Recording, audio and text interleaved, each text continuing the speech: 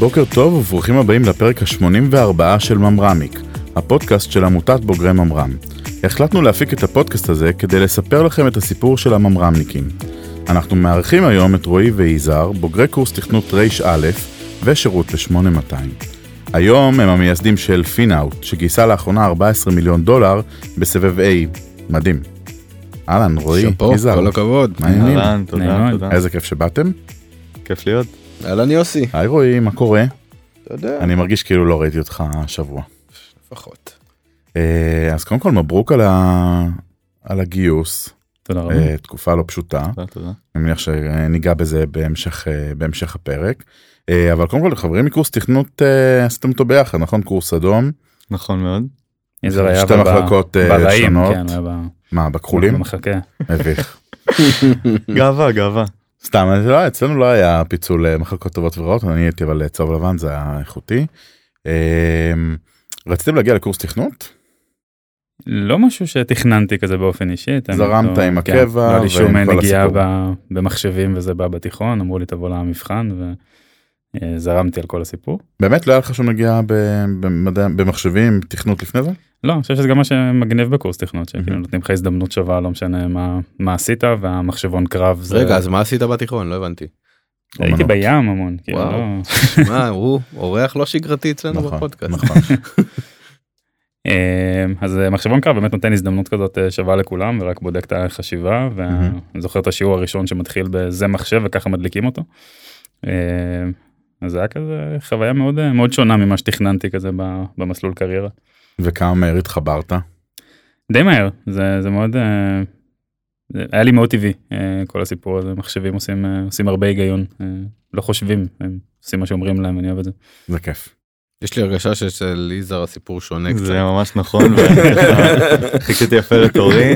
כן, אני ממש כיוונתי את עצמי לעיסוק במחשבים תוך כדי השירות הצבאי, גם חתמתי ויתור על כל מיני קורסים של שפות ושל מודיעין, כדי ממש להתעסק באיפה שאני חושב שהיכולות שלי הכי יבואו לידי ביטוי, והגעתי כך לקורס תכנות, ושזה היה ממש כמו חתיכת פאזל, הרגשתי ממש שייך, ואחר כך גם עם השיבוץ ב-8200, הרגשתי שזה כזה בול. והקורס פירמט אותו, או שאתם עדיין שונים וככה... אנחנו שונים, וכל אחד מאיתנו גם הולך לכיוון שלו, וזה מדהים לראות את הדומיין שכל אחד מאיתנו חולש עליו, וזה כיף לראות שהתחלנו ככה באותה נקודה, וכל אחד לפי התשוקות שלו, מתפתח. מגניב. אני חושב שזה באמת מה שאולי באמת יפה בקורס תכנות, שאתה עושה קורס שהוא הארדקור, אין יותר מחשבים מזה, נקרא לזה, אבל עדיין הוא מייצר לך בסיס שאתה ממנו יכול לצאת או לפן העסקי, או למוצרי, או להישאר בדיפ-טק, או לעבור לתשתיות, זאת אומרת, יכול ממש לצאת משם מלא כיוונים. אוקיי, מסיימים את הקורס, למה רוצים להגיע ל-8200? נשתף את מאזיננו בינתיים שאתם חושבים על תשובה, שאולי לא מכירים, כאילו, והם לא בכך ממרמניקים, שבעצם מקורס תכנות משתבצים בכלל יחידות המחשב של צה"ל, וגם יחידות ממרם ויחידות אגף התקשוב, שזה מצפן שחר וכולי, גם מגיעים ליחידת אופק בחיל האוויר, מפתח בחיל הים, ו-8200 באמן, וחתל, ובטח יש עוד כמה.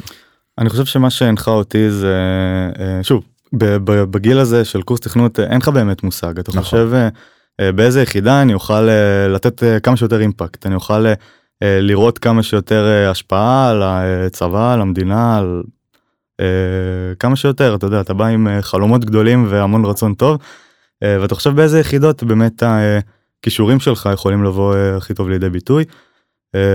אני לא זוכר בדיוק את כל הדירוגים שנתתי, אבל איפשהו מודיעין וחיל אוויר היו איפשהו בטופ, רצה הגורל והגעתי למודיעין, שם היה כזה פאנל של כל היחידות, כן, ופשוט עם 8200 היה את הקליק הכי טוב, יכול להיות שזה בגלל שזה היה הרעיון האחרון, ואז כזה פיתחתי את סקיל ההתראיינות תוך כדי, ממש תוך כדי הפאנלים, אבל באמת היה מאץ' טוב, וכך אני הגעתי.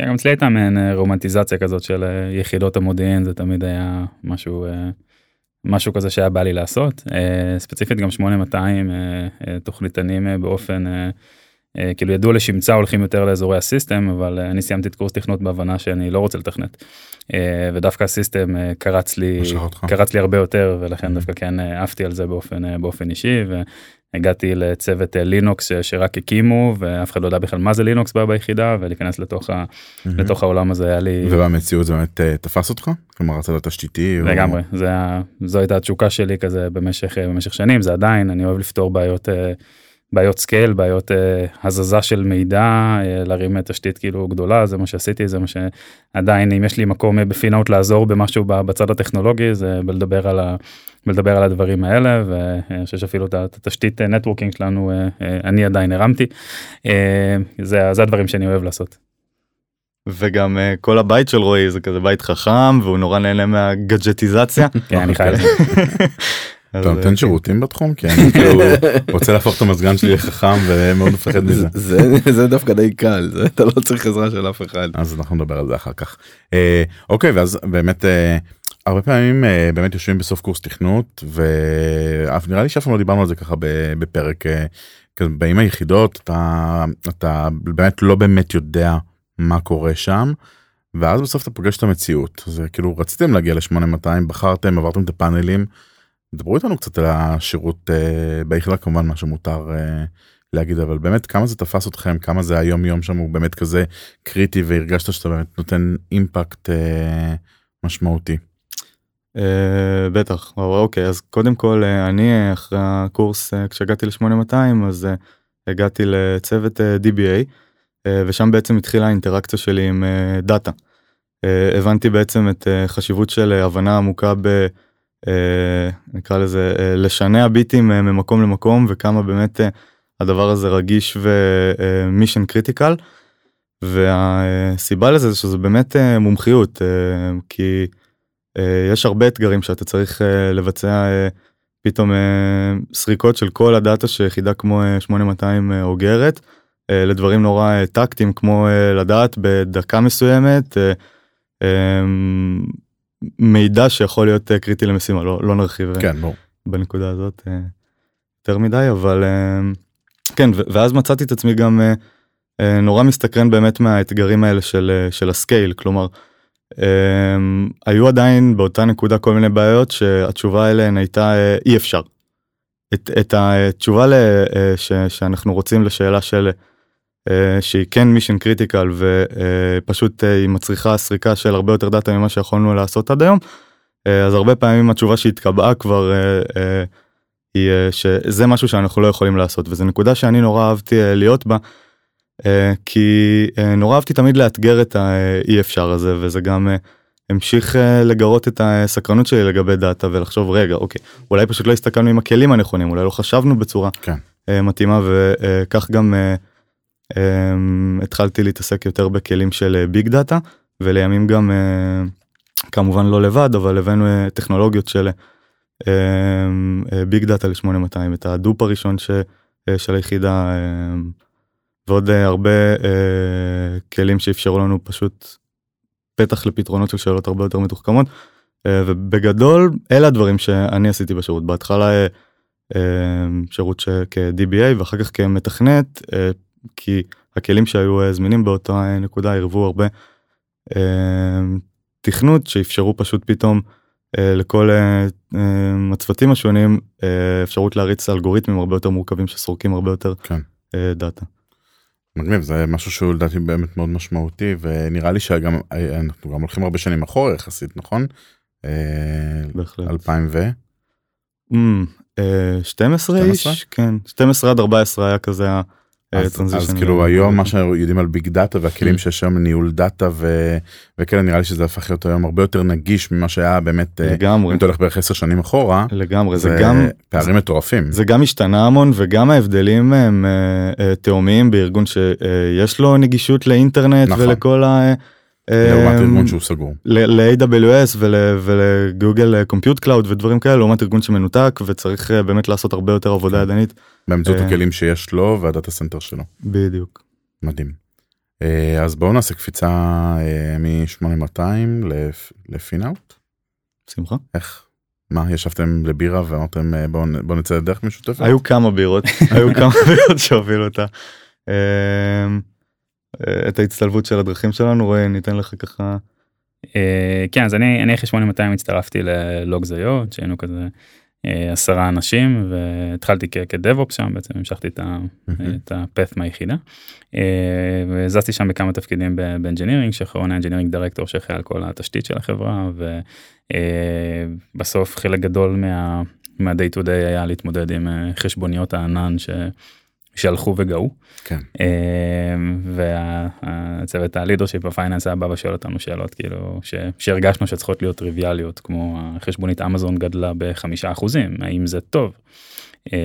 ואנחנו לא באמת ידענו, כאילו יכול להיות שסבבה, יכול להיות שיש גדילה כאילו טבעית של לקוחות, אבל כאילו כנראה גם אנחנו עשינו זה משהו לא טוב, כאילו שכחנו זה אוטו סקיילינג למעלה, עשינו אירוע פרודקשן כאילו לא היה לנו תשובות טובות, למרות שכל המידע היה אצלנו, והיינו צריכים להתחיל לפרק חשבוניות לפי לקוחות, ולהבין מה הרווחיות ומה שהוא לרווח מכל אחת מהעסקאות, ומה המינימום פרייסינג שאנחנו יכולים לתת, ובאמת דברים שבסוף מתנקזים לתוך עלויות הענן, ונמאס שאי אפשר לתת את התשובות האלה. אז בעצם אחרי הרבה בירות רתמנו את ה-CPO שלנו, שהיה הפרודקט מנג'ר של הקבוצה שלי בלוגס, אסף, ואז אחרי עוד הרבה בירות רתמנו את איזה, ואז גם בירות בלעדיי, הכל היה מאוד אלכוהולי בהתחלה, אבל בסוף החלטנו שזה הדבר שאנחנו רוצים לעשות, נתנו נוטיס, עזבנו, מצאנו את עצמנו מובטלים בדצמבר 2020, באמצע הסגר שלישי, שאנחנו בקושי יכולים להתראות אחד עם השני, ותוהים על כל טיב החלטות חיינו בשלב זה, וזהו, אבל התחלנו לדבר עם יותר ויותר חברות, והבנו שמה שאנחנו עושים הוא לא רק לנו, ולא איזה קפריזה שיצאנו ממנה. אני רוצה להקשות רגע, בעצם הבנתם שיש בעיה, אבל אמרתם, טוב, אנחנו נעזוב ונתמודד עם זה, כלומר, לא פיתחתם קודם מוצר, או עשיתם סקר שוק, ורק אז עזבתם. לא, עשינו הרבה סקר שוק, דיברנו בעצם עם כל מי שאנחנו יכולים לדבר במסגרת לא לצאת רחב מדי, אבל כן, דיברנו עם הרבה אנשים, קראנו הרבה על המוצרים, כמובן, לא יצאנו. קראנו פה סיכון סביר, נקרא לזה, רק באמצע הקורונה, שזה די שיגעון, אבל... כן, כל פעם שאתה יוצא לסטארט-אפ זה סיכון, זה משהו לא רציונלי ומטומטם לעשות בהגדרה, אבל כן באנו עם הקבלות של, טוב, אנחנו הצוות הנכון, כי אנחנו מכירים את השוק מאוד מאוד מאוד לעומק, מכירים את כל המוצרים, אנחנו חיינו בדבר הזה, חווינו את כל ההתפתחות של AWS, כאילו מכלום למה שזה היה, ראינו את כל המוצרים המתחרים שלנו קמים, נרכשים, נסגרים בחלקם, אז באמת יש לנו זה לא איזה ideation phase שבאנו מבחוץ, גם יצא לנו לדבר עם הרבה חברות, וזהו, ואז שעזבנו בעצם, יצאנו הרבה יותר רשמית, עשינו שיחות עם המון חברות, שוב זה היה סגר, אז פתאום כולם היו בדיפולט לזום, מה שאפשר לנו לעשות עשרות שיחות ולידציה, ולהריץ גם את כל הסבב גיוס בזום, שזה גם היה מגניב, אז כאילו היכולת שלנו להיפגש עם, אתה יודע, זה לא שעכשיו צריך לנסוע להרצליה פיתוח, ואז צריך לנסוע לסרונה, ואז לעבור כאילו זה, והיה לנו שיחות עם המון קרנות ביום אחד, ורצנו על הרבה דברים במקביל, וצריכנו לעשות את זה יחסית מאוד מאוד מהר. וכמה גייסתם בשלב הראשון? אז בשלב הראשון גייסנו $4.5 מיליון, בהובלה של פיטנגו, בהשתתפות של הרבה אנג'לים חזקים מסביב, וכל מיני קרנות קטנות, כמו ג'ייב ואריאל מייזלוס, ואר סקווארד וטודיי ונצ'רס, וזה כזה האסטרטגיה שלנו, של לקחת סיבוב שהוא מאוד רחב, ולא להכניס עוד קרן, כי בסוף אנחנו 3 יזמים טכנולוגיים, ולבנות את המוצר אנחנו נצליח, אבל ה-go to market זה משהו אחר, ואיך לבנות חברה, ואיך לגייס אנשים, ואיך לגייס בכירים, זה שאלות אחרות לגמרי, ושם אנחנו צריכים את כל העזרה שאנחנו יכולים לקבל. אז בעצם עשינו סיבוב כזה שהוא עם המון אנשים שהם מאוד חזקים שכבר עשו את זה, שאנחנו סומכים עליהם, שעזרו לנו בשלבים הראשונים. זהו, הכסף נכנס לבנק במרץ 2021, התחלנו לרוץ, לגייס את העובדים הראשונים, לשחרר את הבטא הראשונה שלנו, שהיום אנחנו מסתכלים על הסקרינשוט של הדבר הזה, ותופסים את הראש של... מה חשבתם לעצמכם? איך לזלזל נתנו למישהו להסתכל על הדבר הזה, אבל זה חלק מהתהליך. וזהו, ובמאי 2022 סגרנו את הסיבוב A שלנו, שהיה $14 מיליון בהובלה של Teammate. מי שהוביל את הסיבוב זה לירן גרינברג, שזה אחד מהאנשים שפגשתי ביחידה בעצם ביום הראשון שלי, כזה בתור חפש קטן, הוא היה קצין כזה שכולם מסתכלים עליו, ומאז עוד שמרנו על קשר, וככה נפגשנו מדי פעם, והיה הגיוני כזה להתחיל לעבוד ביחד עכשיו. מגניב. מה בעצם, בואו אולי נחפור גם מה פינאוט עושה. מה האג'נדה?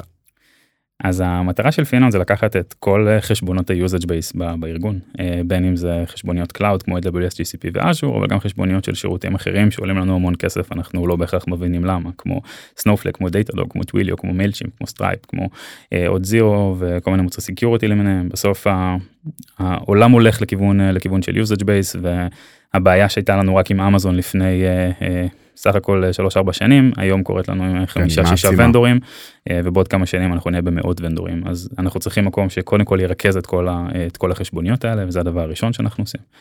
אחר כך אנחנו צריכים בעצם לתרגם את החשבוניות מהשפה של הפרוביידר לשפה של הקונסיומר, אז אני חושב שקוברנטיס זה הדוגמה הכי בולטת שם, שאתה משלם לאמזון by the instance, אבל בעצם אתה מריץ פודים מאחורי הקלעים, ואתה צריך שמישהו יתרגם לך את השפה הזאת, וזה נכון בעשרות דוגמאות מהעולם, אז אנחנו בעצם יודעים לשבור את החשבוניות. אתה מתרגם את זה בעצם בשביל ה-CFO?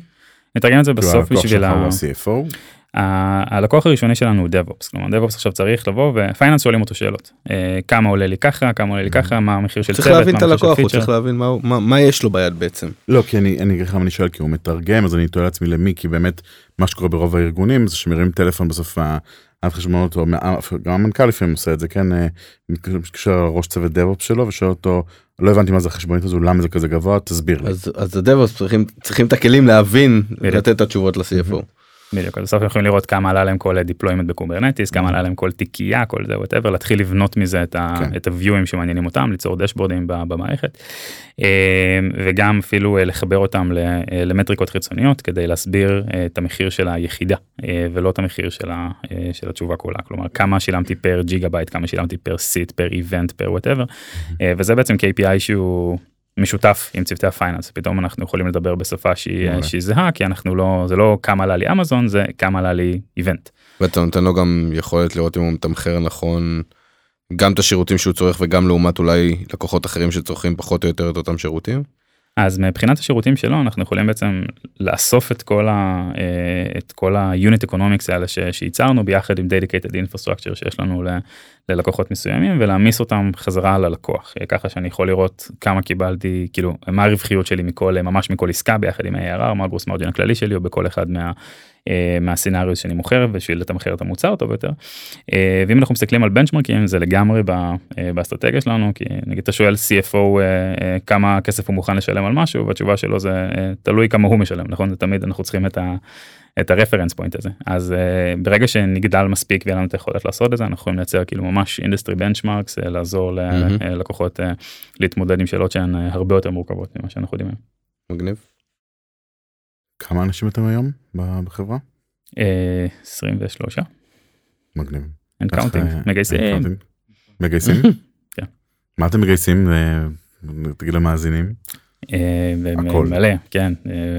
פרודקט מנג'ר, זה מתכנתים מכל הסוגים, פרודקט מרקטינג, שמחירות, SDRים, הכל. התחלתם בעצם את הפעילות בקורונה, זאת תקופה קצת מטורללת. ציינתם מקודם יתרונות שלה באמת בתהליכי הגיוס המהירים, שוב לא בכך מהירים בזמן, כמו שבאמת לא היה צריך לרוץ סביב כל העולם פיזית ולעשות, וגם אתם כנראה בזכות זה שאתם מכירים המון שנים, הצלחתם בתור היזמים להתחיל לעבוד ביחד, מניח שהיה טראסט מאוד גדול, ולכן היה מאוד קל לעשות. גם עכשיו אנחנו בתקופה קצת מטורללת, כי כאילו הייתי קצת מחפש את עצמו רגע, עושה רגע איזושהי חושבין על איך עושים. יכולים קצת להתייחס לאיך זה להקים סטארט-אפ בתקופה כזו משוגעת, איפה זה פגש אתכם, לא במקומות הטובים, כאילו במקומות שדווקא זה כן יתגר. אז קודם כל אני חושב שאנחנו מגיבים טיפה שונה לשוק, בגלל שאנחנו מערכת שמביאים שקשה. אז עכשיו חברות רוצות לקחת את החשבוניות הענן שלהם ולהתחיל לעשות יותר סנס בהם, אז פינאוט זה מהטלפונים הראשונים שלהם. אז אנחנו כן רואים דווקא עלייה בתקופה האחרונה. אז יש לכם בעצם הזדמנות עסקית כאילו שיותר הבשילה? נכון, אבל מצד השני אנחנו חייבים להיות אחראים ובוגרים, ושזה מההתחלה, זה לא סוג האנשים שאנחנו שלקחת כסף בוואליואציות מוטרפות שאין לנו שום סיכוי לעמוד בהם. לקחנו כסף הגיוני, אנחנו נמשיך לקחת כסף הגיוני, ולא לקרות לעצמנו בורות שיהיה לנו קשה לצאת מהם. אבל כן, אנחנו חושבים יותר, אנחנו מתכננים, אנחנו משנים את המוצר ונהיים הרבה יותר אקטיביים למה שקורה בשוק. אף חברה לא נסגרה בגלל אובר אדפטציה, ואנחנו כל הזמן שמים את המראה מולנו ומנסים להיות הכי ריאליים שאפשר ולראות מה קורה. אני חושב שעדיין לאף אחד לא ברור מה קורה במשבר הזה, יש תיקון משמעותי, אנחנו רואים גם בעיקר מי סובל ממנו עכשיו. אבל אנחנו צריכים לראות איך הדבר הזה מתפתח, איך הרבעונים הבאים נראים, אם זה משהו שהולך להישאר איתנו הרבה זמן או לא, ובאיזה, to which extent. אני חושב שמבחינת גיוסי אנשים ודברים כאלה וניהול ה-day to day, אז עכשיו בגלל שהכל עבר לזום, אז הרבה מה skill set וה-day to day שפיתחת בכל שנות הניסיון שקדמו להקמת החברה, דברים קצת השתנו בהקשר הזה, כלומר לראיין, לנהל צוות, תכנונים, הרבה דברים עברו ככה לזום, ואז אתה מגלה את ההבדלים ואת האדפטציות שאתה צריך לעשות כדי זה סקילסט שונה קצת. נכון, אבל שוב, we adapt, ובאמת הצלחנו לעבור את המשוכה הזאת, ובאמת עם הזמן כבר דברים התחילו לחזור למשרדים ולחזור לשגרה, אבל כן, אנחנו כל הזמן צריכים לעשות מלא תמרונים, ואני חושב שזאת היכולת הכי חשובה שצריך כשיוצאים לדרך כזאת. נכון. קודם כל אני מאוד מאוד מסכים, אתה יודע, אני מקשיב לשניכם, ואני מצד שני אומר לעצמי, בוא נה, הם first timers, כאילו, מה נסגר? מה אתה מבין על ניתוח השוק, על איך נכון לגייס, אדפטציות ודברים כאלה, כאילו, אני חווה אתכם מאוד כזה שולטים בהגה חדים של המכונית ועל זה, אז מה, זה טבעי או אתם נעזרים בוותיקים מכם או... אני חושב שלפחות אני יכול להעיד על עצמי שאני נורא בניתי את עצמי לזה במשך תקופה מאוד ארוכה, וזה גם משהו שגרם לי לקבל את החלטות הקריירה שלי אובר טיים, כלומר זה מה שראיתי את עצמי עושה כבר המון זמן, בין אם עשיתי את זה ובין אם לא. אז אתה אומר, מבחינת מיינדסט הגעת כאילו מאוד מאוד מוכן, ומבחינת הדרך שעברת עד לנקודה שהחלטתם להתחיל לעבוד על פינאוט, אז בעצם כל הזמן חיפשת ולהבין ולראות. שמתי את עצמי כבר לא פעם בנקודה שבה הייתי אומר, אם הייתי בנקודה הזאת, מה הייתי עושה? בדיוק. אוקיי, מדהים. אני חושב שבסוף, כמו שאמרת, הקפנו את עצמנו מההתחלה בהרבה יועצים ובהרבה אנשים שאנחנו סומכים עליהם ומקשיבים לדעה שלהם, ואני גם מאוד מאמין שצריך, אתה צריך שיהיה לך בתור יזם את הספורטינג גרופ שלך שהוא לא רשמי, אז יהיה מנכ"ל שהוא 3 חודשים לפניי, שנה לפניי, 2 לפניי, 3 לפניי, ולהרגיש שבאמת בנוח לפנות עליהם עם שאלות הכי פתוחות והכי לא מסוננות. לעזר בקולגות, בין עם החברות פורטפוליו של הקרנות, או היינו באינטליגנייט, אז יש שם פורום מנכ"לים כזה שאנחנו משתפים הרבה ומדברים, וזה נורא נוח. לקרוא הרבה ולהיות אדפטיביים, בסוף אין החלטה נכונה, זה היופי בכל הדבר הזה. אתם מגיעים לדילמה, ואני שואל שני אנשים שאני מאוד מאוד מעריך ומאמין לדעה שלהם, מה הם היו עושים, ואני מקבל 2 תשובות סופר נחרצות לכיוונים שונים ומנוגדים, אז אתה מבין שיהיה בסדר, כאילו, וזה מנטרה כזה שאנחנו מנסים לחזור עצמנו, יהיה בסדר, צריך להיות מאוד ריאקטיביים, ולא להפסיק לפקפק בכל דבר שאנחנו עושים, וככה להמשיך לרוץ כל הזמן. זהו, אז רועי דיבר בהקשרי מנכ"לים וספורט גרופ, ואני זכיתי גם להשתתף בהם אמרם for founders, שנותנת בדיוק את הדבר הזה ל-CTOs, כלומר, את ה-CTO שהיה בזה, בין אם זה באותו מצב כמוני, ושנה לתוך הדרך הזאת, ו2 ו3, זה בדיוק מסוג הדברים שלי יצא לראות כחלק מהתוכנית, ובאמת זה מדהים שיש מין תוכנית כזאת שמרכזת הרבה אנשים שקוראים לעצמם CTO, על המגוון האדיר שיש לכל אחד כזה בתפקיד שלו, ובאמת יוצא לחלוק הרבה מהאתגרים והסיפורים האישיים, ובאמת ללמוד המון. זו קבוצה שבאמת מעשירה המון, וגם באמת, גם אחרי התוכנית נשארנו בקשר, כי זה באמת נותן. אני חושב שבאמת, את כמו אמרת משהו יפה, שכאילו אנשים שקוראים לעצמם CTO, אני מאמץ את המשפט הזה, כי באמת זה תפקיד כל כך שונה ממקום למקום, ו-CEO כאילו די ברור מה הוא עושה, או לפחות כולם חושבים שהוא עושה, ו-CTO זה באמת מתחלף ומשתנה. אני חושב שבאמת מה שאתם מתארים זה משהו שהוא מאוד מאוד חשוב, הצורך באמת להיות חלק מאיזושהי קהילה, ולהיות מקום שגם הוא סוג של safe zone, שאתה יכול באמת לבוא ולפתוח שם לשיחות ודיונים, דברים שאולי אתה קצת חסר ביטחון עצמי, או חסר ביטחון בהם, ואתה יכול בעצם מתוך הקהילה לקבל עוד אלטרנטיבות ועוד תשובות לשאלות שלך, ובסוף לנסות לקבל החלטה מה הדבר הכי נכון לעשות. אז אם אנחנו עכשיו מסתכלים קדימה, כאילו איפה נראית פינאוט, כאילו מה 3-5 שנים קדימה, מה לא תראה את פינאוט, איזה שעה. בכל מקום, אתה אומר. כבר ה-CFO יצטרך לשאול את החבר'ה שלו, תגיד, מה, החשבונית של פינאוט עלתה ב5% החודש, מה קרה של פינאוט, היא נמצאת בתוך החשבוניות של פינאוט. ברור, בעתיד כן. אנחנו מסתכלים גדול, מסתכלים רחוק ומסתכלים משמעותי. אנחנו רואים שיש פה הזדמנות מאוד גדולה בשוק, שהולכת בעצם לשנות בצורה פונדמנטלית את איך שאנחנו מתעסקים עם חשבוניות,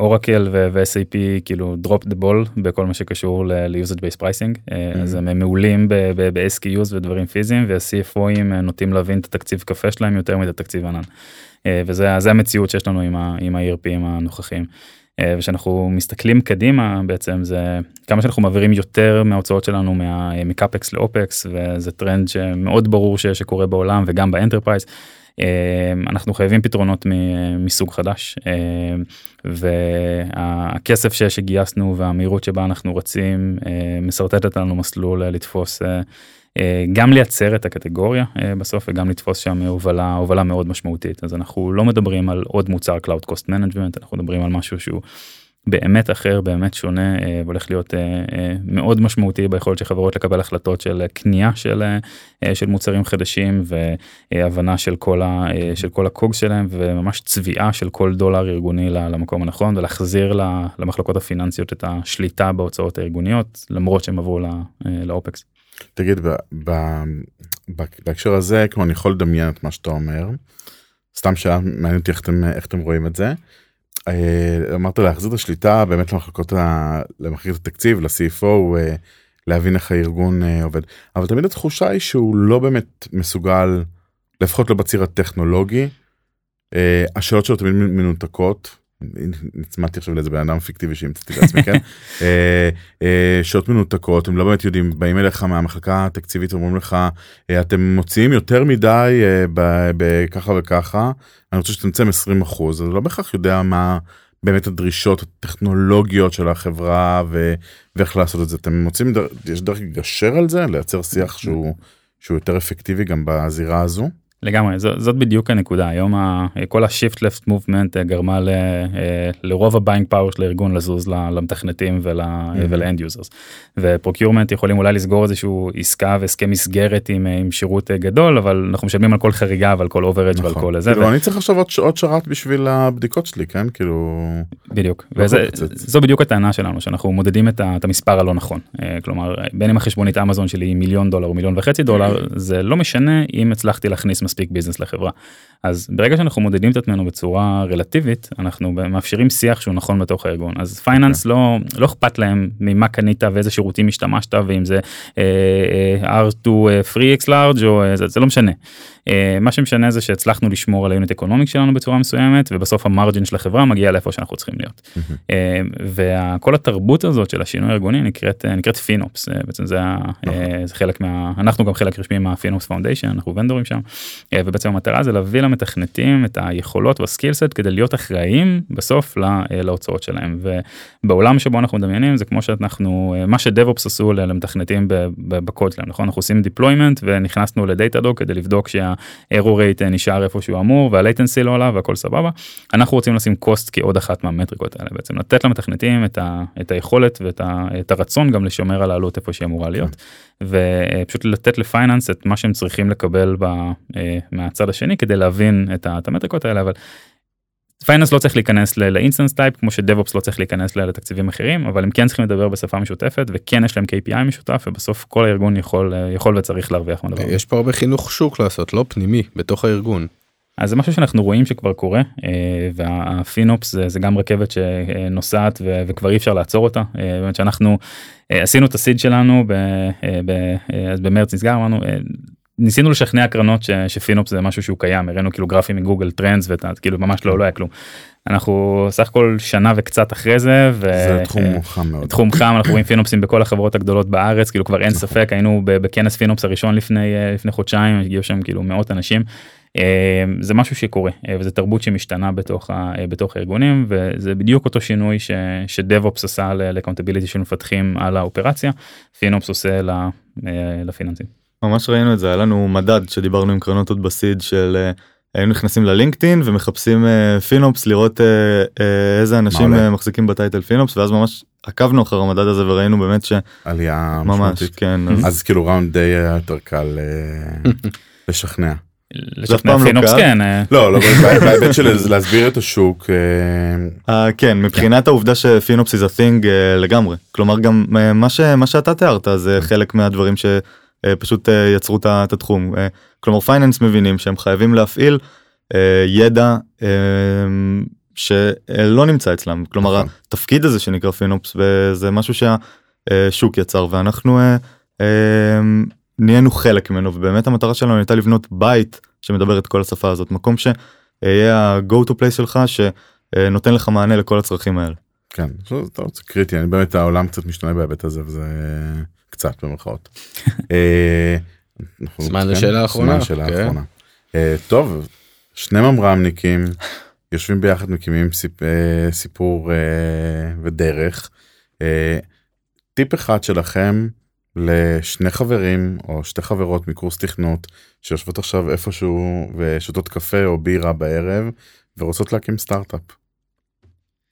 אני חושב שאפשר כאילו החלק הכי קשה בלהקים סטארט-אפ זה להחליט שעושים את זה. כאילו, אתה קורא בפרליסיס אנליסיס של כל מה שקשור לשוק ולעבודה וקדימה וכן כסף ולא כסף, ואני אישית הייתי בזה לפחות שנה. כאילו של עכשיו, אחר כך, עם מי, מתי, מה השוק. בסוף צריך לקבל החלטה שעושים את זה, זה מפחיד רצח, אבל זה צריך להיות כאילו ב-100% devotion לעניין. כאילו, אי אפשר להתחיל להקים סטארט-אפ תוך כדי שאתה עובד. אף אחד לא ייתן לך כסף אם אתה לא מאמר על עצמך, אף אחד לא יבוא אחריך אם אתה לא מאמר על עצמך, אז כאילו, צריך להחליט שעושים את זה, לעזוב את העבודות, למצוא את הצוות הנכון, שזה הדבר הכי קריטי לדעתי, למצוא רעיון, להתחיל לרוץ משם, אבל ההחלטה היא באמת מפחידה, והחלק הכי קשה בכל הסיפור. מדהים. טיפ ראשון, להחליט. יזהר. וואו. אני חושב שאדפטביליטי, לא שזה משהו שאתה כזה יכול להכין את עצמך עליו יותר מדי, אבל זו תכונה שאתה תצטרך להפגין, והרבה ממנה, אז לקחת את זה בחשבון. צריך להתאמן על השריר הזה. להתאמן על השריר הזה, לקבל את זה שזה מה שהולך להיות, ולצאת לדרך עם אנשים שמבינים את הנקודה הזאת, ושאתה סומך עליהם. מסכים, כי בעון זה המחלה הכי גדולה של החברות. רועי, אתה רוצה לפתוח סטארט-אפ? בוא נחשוב על זה, כן, נשב לבירה פה בחוץ. רועי, יזהר, תודה רבה, בהצלחה, תמשיכו ללכת ולעלות. סופר מעניין, אנחנו בטוחים שנראה אותך בעוד פרק, נכון? בעוד תקופה בשביל לעשות ריוויו על כל מה שהיה פה. שיהיה אחלה יום, רועי, תודה. תודה יוסי. תודה רבה.